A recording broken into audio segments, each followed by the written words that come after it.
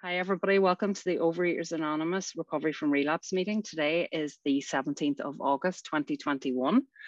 And today I'm absolutely delighted to welcome the lovely Sammy H to share her experience, strength and hope. Sammy has been in OA for quite a while and lives in Cambridge in the UK. And I will let her tell you her story. Take it away, Sammy.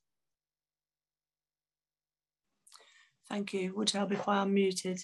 Thank you for inviting me, and it's great to be able to do service. I really appreciate that, and thank you for your service, Rita and Lee and everybody else that does service in this meeting. And thanks everybody for coming along and making the meeting possible. You know, we get well together. We need each other. So I'm Sammy. I'm a compulsive overeater and a food addict, and I've been that way for the whole of my life, and I will be for the rest of my life. And I need to remember that on a daily basis. I remember my first binge.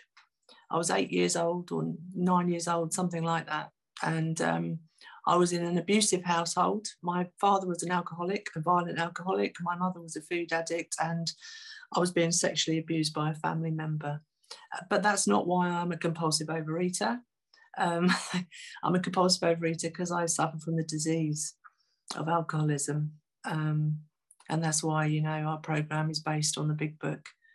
But it was my childhood, nevertheless. And I remember using food from that very early age. And I remember the ease and comfort from the fear and the anxiety that brought me. And it was, you know, it was the only thing I had. It was the only thing I had. And, you know, I don't mean that in a kind of poor me way. It was just a fact, you know, it was a comforting thing in my life. And I remember eating huge amounts, even as a very, very young child. And that went on throughout my childhood, and it went on through my adolescence. And I remember my teenage years being really, really hard, really, really hard, being relentlessly bullied, being different, feeling different, knowing I was different, knowing I was separate from, and always wanting to be a part of, and always wanting to look like the other girls, the slim girls, you know, always wanted to be different, and always wanted what somebody else had and what somebody else looked like. And, you know, that was me. And I carried on eating. And then I kind of got to my adolescence, really, I suppose, when I was in my sort of late teens, early 20s. And I think Rita's got a picture of me when I'm 20. And that was me. I was 20 years old. I was obese in that picture, and I'm an addict, you know, so I use anything. And one of the things that I used was organised religion. You know, I thought if I could just become part of the church, if I became part of something, then I would feel better about myself, and it would change how I felt. And it did, you know.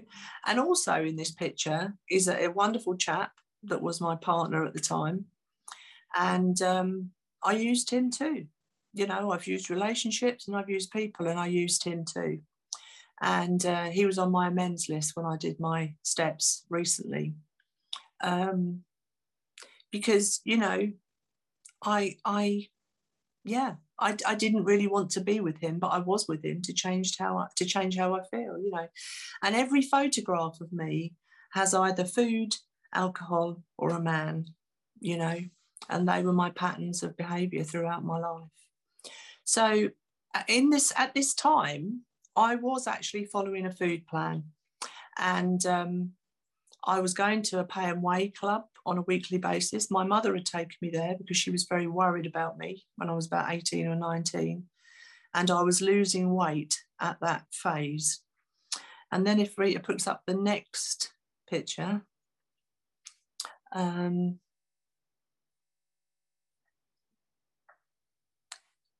this is me in a right-sized body for the one and only time up until this point. Now I'm in a right-sized body, but I got down to a right-sized body, And then I didn't need the man anymore, you know, because I could get whatever man I wanted to get, you know. But I always knew, although I was following this food plan, that at some point I was going to be back in the food. I just knew it intuitively. And I don't know how I knew that, but I always knew that I was white knuckling.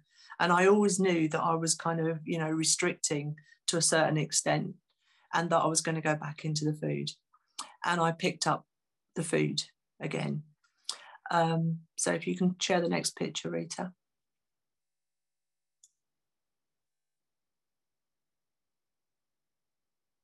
Yeah, so here I am. I'm now divorced from the man in the last picture. It's about a year and a half later, and I decided to do a geographical to Australia, because if I live in another country, I'll feel different, you know? So I go to the other side of the world, but as you can see in this picture, I'm on the way up again. So I'm on my way back, probably obese again at this point, because I can't stop eating. And surprise, surprise, I went with me to Australia, my head, you know. And I'm telling you this because this is the insanity of my disease, you know, and it's not just around food. It's around the way I think. And it's around the way that I'm always looking for something outside of myself to fulfill my inward need. And my inward need was a huge emptiness that I couldn't fill. So I'm in Australia and I'm eating morning, noon and night, and my size is going up and up and up. So next one, Rita, please.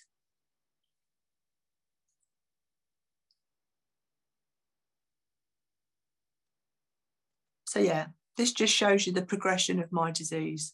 This was me 12 years ago on my wedding day. My husband proposed to me.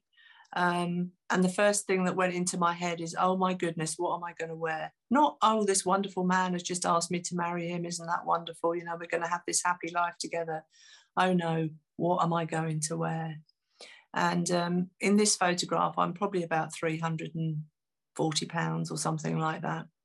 And, you know, in various stages up and down, if you looked at me in photographs, you know, I lost weight, I gained weight, I lost weight, I gained weight. But in the latter stages of my disease, I couldn't stop eating, and I was eating morning, noon and night. And I was like a junkie, really. You know, I had food hidden around the house. It was just me and the food, and I couldn't stop. And I wasn't really interested in anybody or anything very much. I just wanted my next fix. And that was what life became for me. It was lonely, it was isolating, and it was scary. You know, it was really, really scary. And I wanted to stop at times, but couldn't stop. So I came into OA 20 years or so ago. I was there for 5 years. I didn't follow the program. I didn't get a sponsor. I didn't work the steps, and it didn't work. Surprise, surprise. But I loved OA, and you all loved me, you know, and I was hugged and told to stop eating and go to meetings. And, you know, I went to meetings. I didn't stop eating, but, you know, I was there and I was an OA superstar. You know, I was talking at conferences and different things. And I met somebody at one of those conferences, and I think she might actually be on this meeting. And we've remained friends for 25 years. I've seen her come up and go again, so I don't know if she's here, but she came up to me at the end of the meeting and we've remained friends. And she's an important part of my story.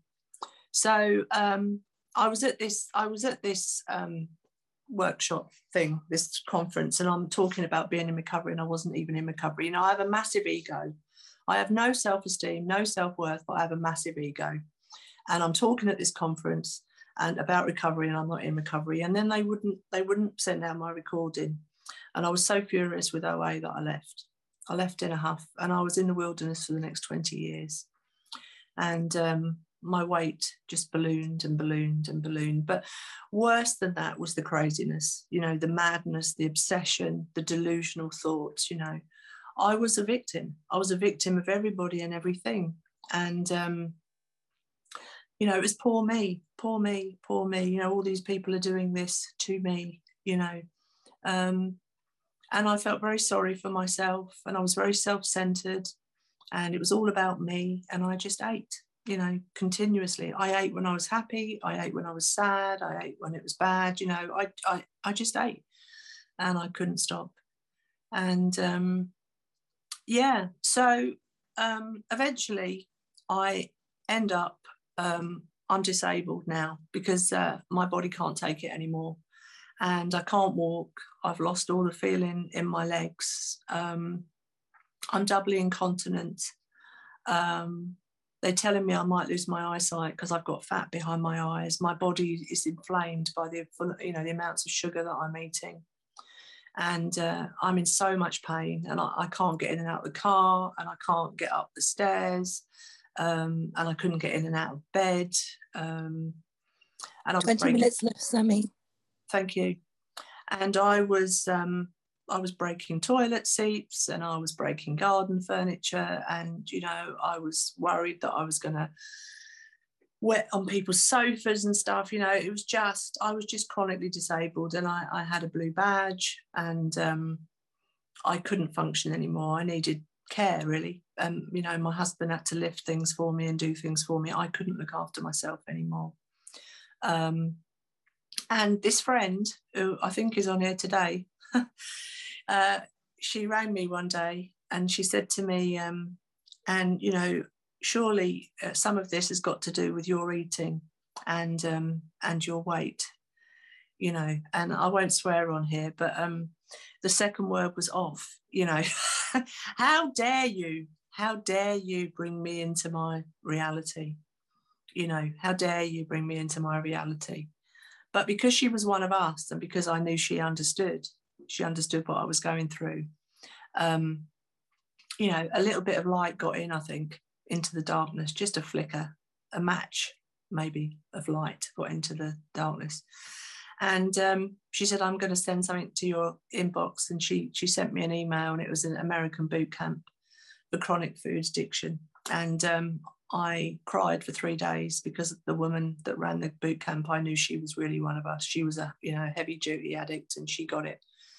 So I enrolled on the boot camp, and I did that for 10 weeks. And the morning that I surrendered, can you put the next one up, please, Rita? The moment I surrendered, the day that I surrendered, this is me, okay? This is a woman who is spiritually dead. You can see the desperation in my eyes. I was done. The food had won. It had got me. There was nothing left to live for. You know, suicide would have been a happy release. I couldn't go on anymore. And when I look at that face, I feel for that woman. I really feel for that woman, because, you know, my heart goes out to her, because I was there, you know. And I cried out to whatever was out there. I didn't believe in anything particularly. I didn't understand what it was, but I just cried out, if there's a higher power out there, then you need to help me, because I don't know how I'm going to get through this day. Because I didn't know how I was going to live without the food. I was terrified. It was all I'd known for 40 odd years. It was all I'd known, and I didn't know, you know, what I was going to do without it. But anyway, God graced me, you know, gave me the grace of an abstinent day. And that was over 2 years ago. And I dropped to my knees. Took me a long time to get up again, but I dropped to my knees. And I got through that. And I stayed in the boot camp for 10 weeks. We had intensive therapy and coaching and all sorts of things. And they handed me a food plan and said, eat this and eat that much of it. And I'm still doing that today. I needed that. I was too far gone to work out what my binge foods were. I was binging on everything. I was eating morning, noon and night, hand to mouth. So, you know, I come out of the boot camp, and I need a lot of support. So I walked back into the doors of OA 20 odd years later. I thought I was far too good for OA. You know, I was still full of arrogance. I was still full of, you know, everything that is my character defects, really. apart from I wasn't eating. And then I realised then at that moment that food wasn't my problem. Abstinence is my problem. I can't live in the world without food. You know, at that point, I just felt so exposed. I felt like my skin was on inside out. I felt like everybody could see into my soul and everybody was going to know who I really was, you know, and there was so much guilt and so much shame and so much fear. And I just felt so vulnerable, so vulnerable. And I thought, now I know why I eat. Now I know why I eat, because I can't live in the world without it. And I thought, I don't know what I'm going to do, because I can't live with it and I can't live without it. You know, I'm just not going to be able to cope with this at all. And I can't pick the food up because I'm going to die. So I said to a woman in the room, and I don't think she believed this. I think she was just talking the talk because she's not in OA anymore. But she said to me, you better pick up the big book and you better get on your knees and pray. And I thought, big book. Oh, yeah, I remember that. It's been sat on my shelf for 20 odd years, never been opened, brand new. And oh yeah, praying. I did that on the first day, you know, and I'm abstinent. I thought abstinence was recovery. Let me tell you, abstinence is not recovery in my experience. Abstinence is hell without recovery. So I picked up the big book. I came home. There was nobody in my home group, very small meeting. There was nobody there with any recovery that could sponsor me. And but I needed to do something because I was going to pick up the food. So I picked up the book and I started to read the first pages right from the beginning, the forward right through 164 pages. And I followed the instructions in the book and I started to get some comfort. And eventually I had a spiritual awakening through those pages. I don't, you know, recommend that you don't have a sponsor and sponsor yourself. But in those days, you know, I didn't know what an online meeting was. And I'm not very technical, as Rita will tell you. Yeah, I did that. And the obsession was lifted. And I started to kind of rebuild my life with the help of a higher power. And then we came into lockdown and we're on Zoom. And I meet this beautiful woman who came to do a share at a meeting I was in. And I thought, I think she'd be a good sponsor. I'm going to ask her to sponsor me, but I don't think she'll have any time. But she did. She had time. So I started to work the steps with her again, with a sponsor. And it was miraculous. It was so powerful and so profound. And again, I had spiritual awakenings, you know, and it occurred to me, you know, awakening means I'm awake. I've been asleep, pretending to be awake all these years, you know, and I was so false. I was so fake. You know, I didn't know who I was. And I just wanted you to see what I thought you wanted me to show you, you know. I just had a face for everybody. And on the outside, it all looked really good. You know, I had a home, a nice home. I had a nice relationship with my husband, you know, everything was wonderful. I had a good career, I had children, you know, everything looked fine, but my body told the story really, and the desperation and the loneliness that I felt inside. But I started to work the steps, you know, and I continue to live those steps on a daily basis. And you know, I do my step one every day, and I know that I'm powerless over food, but I'm also powerless over my life, you know, and I need higher power in every area of my life, because the madness is not just the food, as I've said, you know, I am insane around loads of areas in my life. So yeah, step 1, 2 and 3, profoundly important for me. You know, I am an addict and I will be always, and I need to remember my step 1 experience on a daily basis. And step 2, you know, I need something bigger than me to restore me to sanity, because I hurt people. You know, I hurt people in my addiction. I really do. And I have hurt people. And I was so cut off from myself, from other people, and from my higher power. So step 2, yeah, I'm willing to do that. I'm willing to do that because I haven't really got any choice. So step 3, you know, am I willing to turn my will and my life over? Well, you know, I've realised I don't have to give up my will. You know, God gave me my will after all. But what I need to do is I need to align my will with God's will on a daily basis. And, you know, I said to somebody the other day, you know, I don't have to chop my hands off. I need to put my hand in the hand of a power greater than me. That's what I need to do. I need to be guided. I need to be led. I need to be disciplined on a daily basis because I have no discipline, you know. So I was willing to give up my will and my life to the dustman, frankly, because I didn't want it anymore. I'd done it for 40 odd years and it got me, you know, to that picture you've just seen and a 344 pounds and dying, you know, dying inside, and the outside death would have been a relief.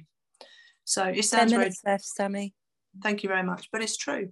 So then I did the house clearing, you know, I went 4 through to 9 and so much was revealed, mostly that I'm worth nothing, you know, I'm worthless, I'm hopeless, I'm useless, all of that kind of stuff, you know, that I'm sure there are people on here that can relate to. Yeah, I just have chronic low self-esteem and a massive ego, you know.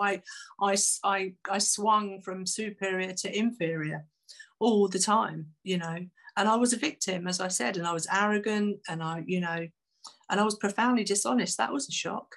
Wow, I thought I was an honest person. I thought I was a good person and I thought I had it all sorted and I knew everything. Now I know very little. I know very little and I have some humility today by the grace of God. So yeah, I did that. And then, you know, my step 10s, I had to learn to trust you people. You know, I had to learn to reach out to you. I had to learn to get myself out of myself and to share with you and to welcome you into my life and to open up my heart and to open up my mind. And then in step 11, you know, I have to keep making a conscious contact with this power. And it needs to be growing, you know, and I need to let more and more of that into my life on a daily basis, you know, and I need to not have me in the way. And I pray every day, God, you know, forget whatever I think I'm capable of and do with me what you will anyway, you know, do with me what you will, because I know where I will take me, you know, and every experience that I've had along the way has led me to this moment, you know, this moment with you. And I've only got this moment with you. And what the steps have done for me is they've helped me to live in the now. And the now, when I'm in the now, I'm with my higher power and I can really be here with you and I can share in this fellowship and I can be part of, and I feel part of, you know, I feel part of and I feel connected to each one of you. And I love the we in this fellowship. You know, I'm on the phone every day with people. I'm reaching out to people and they're reaching out to me and I'm in the middle of the herd. You know, I wanted to be on my own with the food and the disease wanted me on my own. And I was always looking for something on the outside. I never felt comfortable in myself. I wanted your life. I wanted your husband. I wanted your house. I wanted, you know, I was never comfortable in my own skin. I felt lonely in a room of 100 people. So yeah, I'm connected to a power that happens to be crazy about me, loves me, you know, and I see that so many times on a daily basis, weekly basis, you know, miracles happening in my life. And the people that God brings me, step 12, to work with, you know, amazing people from all over the world I'm working with, you know, and getting so much from my sponsees. The biggest joy is working with others and being part of this fellowship. You guys know me like nobody else knows me. You know, I've got a man downstairs I've lived with for 15 years and who has no idea what it's like to be me. No idea, but you guys know me. You guys know me even if you've never met me, you know. So today, yeah, I'm living those steps on a daily basis and they've changed my life. Do you want to put the last picture up, Rita, please? God has taken from me, my higher power has taken from me over 160 pounds. And this is me today in a size 12 dress but I'm not crazy anymore. Well, I am crazy. I am crazy if I'm not connected to a higher power. But I'm peaceful and I'm happy today. My life has more joy than I could ever imagine. I never imagined that life could be any different, ever. I thought I was destined for a life of obesity, morbid obesity, and that I would probably die from that. And today my life is just, full and overflowing. I can't tell you, the happiness and joy that I feel in my life, and purpose. I have real purpose today in my life. Higher power uses me, and I turn up for work every morning. God, what have you got for me today? Use me, guide me, use me. I'm a servant today, and I love it, and I'm happy to be so. I thought I was God, but I got promoted to servant, and I'm very lucky. The luckiest woman alive, I think. So, I don't know how much time I've got left, but, I'm not searching anymore outside of myself. Everything I need is on the inside of me. And it's my power, it's the power, the power that I'm connected to. Has life changed? No, nothing's changed. Nothing's changed. I live in the same house with the same man. Nothing's changed, but everything's changed. Everything's changed. And I'm a different person on the inside. I'm a very different person. And the people that are around me can see that. They know that I'm a different person. So, I'm very, very grateful to this fellowship. And I'm grateful to each one of you, whether we've met or not met. I'm grateful for these rooms. I'm grateful for the founders, that made this program possible, that have saved so many of our lives. And, I'm a miracle. I'm a miracle. The statistics for a morbidly obese person to be living comfortably in a right-sized body is zero. It just doesn't happen. And I've got total peace around and neutrality around food today, and neutrality around life, really. That's my story. And I prayed before I came here that maybe it would speak to one of you. And if you're new to this program, you're not alone. We understand you. There is a solution. There is a solution in this very simple program. It's simple, but it's not easy. It's not an easy program, but it is simple. And there are people here that are willing to guide you through those steps. And you're only 12 steps away from a completely different life, a life beyond anything you could ever imagine. I never believed that my life could be what it is today. So, I don't know how much time I've got left, but I'll probably wind up. I just want to share you just one quick story with you about how this power has worked in my life. I've had a very turbulent relationship with my mother all my life. She's a food addict, and she's very selfish, self-centered, needy person. I'm a food addict, very selfish, self-centered, needy person. She wanted me to be her mother. I wanted her to be my mother. We've been at war most of our lives, and there's been times in my life where I have absolutely detested my mother, and huge periods of time where we've not been in contact with each other, and she's not been what I want her to be, and vice versa. So anyway, I've been estranged from her for 6 years when I came back into program, and I'm sitting in my chair last summer, and I'm thinking to myself that I've been making some amends to people. This was before I got a sponsor, and I'm thinking I need to make amends to various people. And I'm sitting here one summer afternoon, and this voice in my head, it's clear as day, says to me, you need to get out of this chair and go and make amends to your 85-year-old mother. Now, you might say to me, well, how do you know that's a higher power? Well, all I can say is it definitely wasn't me, because there was no part of me that wanted me to go and see my mother. No part of me that wanted to go and see my mum. Anyway, it was higher power, so I better do what I'm told. I do that nowadays. I do what I'm told, what I'm instructed. So I got up, I got in the car. I didn't tell my husband. I didn't tell my daughter, because I knew what they'd say. Is that really the right thing to do? You know, but anyway, I get in the car and I walk in my mum's back door. She's a little tiny lady now, a little old lady. And I walk in the door and I say, hello, Mum. I've come to have a cup of tea. And she started to cry. And I sat down on the chair. I made us a cup of tea. And I said, I've come to make amends, Mum. And I've come to see if there's anything else I've done to harm you. And I've come to make amends, you know, for the way that I've behaved in our relationship, and I'm wrong. I'm wrong. And is there anything else I've done to harm you? And we sat and chatted. And today, a year down the line, my mum's on my gratitude list every day. I love my mum today, deeply love my mum. And she hasn't changed. She hasn't changed at all. She's still the same person. But I've changed. And because I've changed, she's very different towards me. And we have a very lovely, warm, caring relationship today. And I'm so grateful for that. And I know that's absolutely nothing to do with me. Nothing to do with me whatsoever. So, yeah, I'm grateful. I'm grateful beyond words for the life that I have today. And I just hope that something I shared has given somebody here some hope.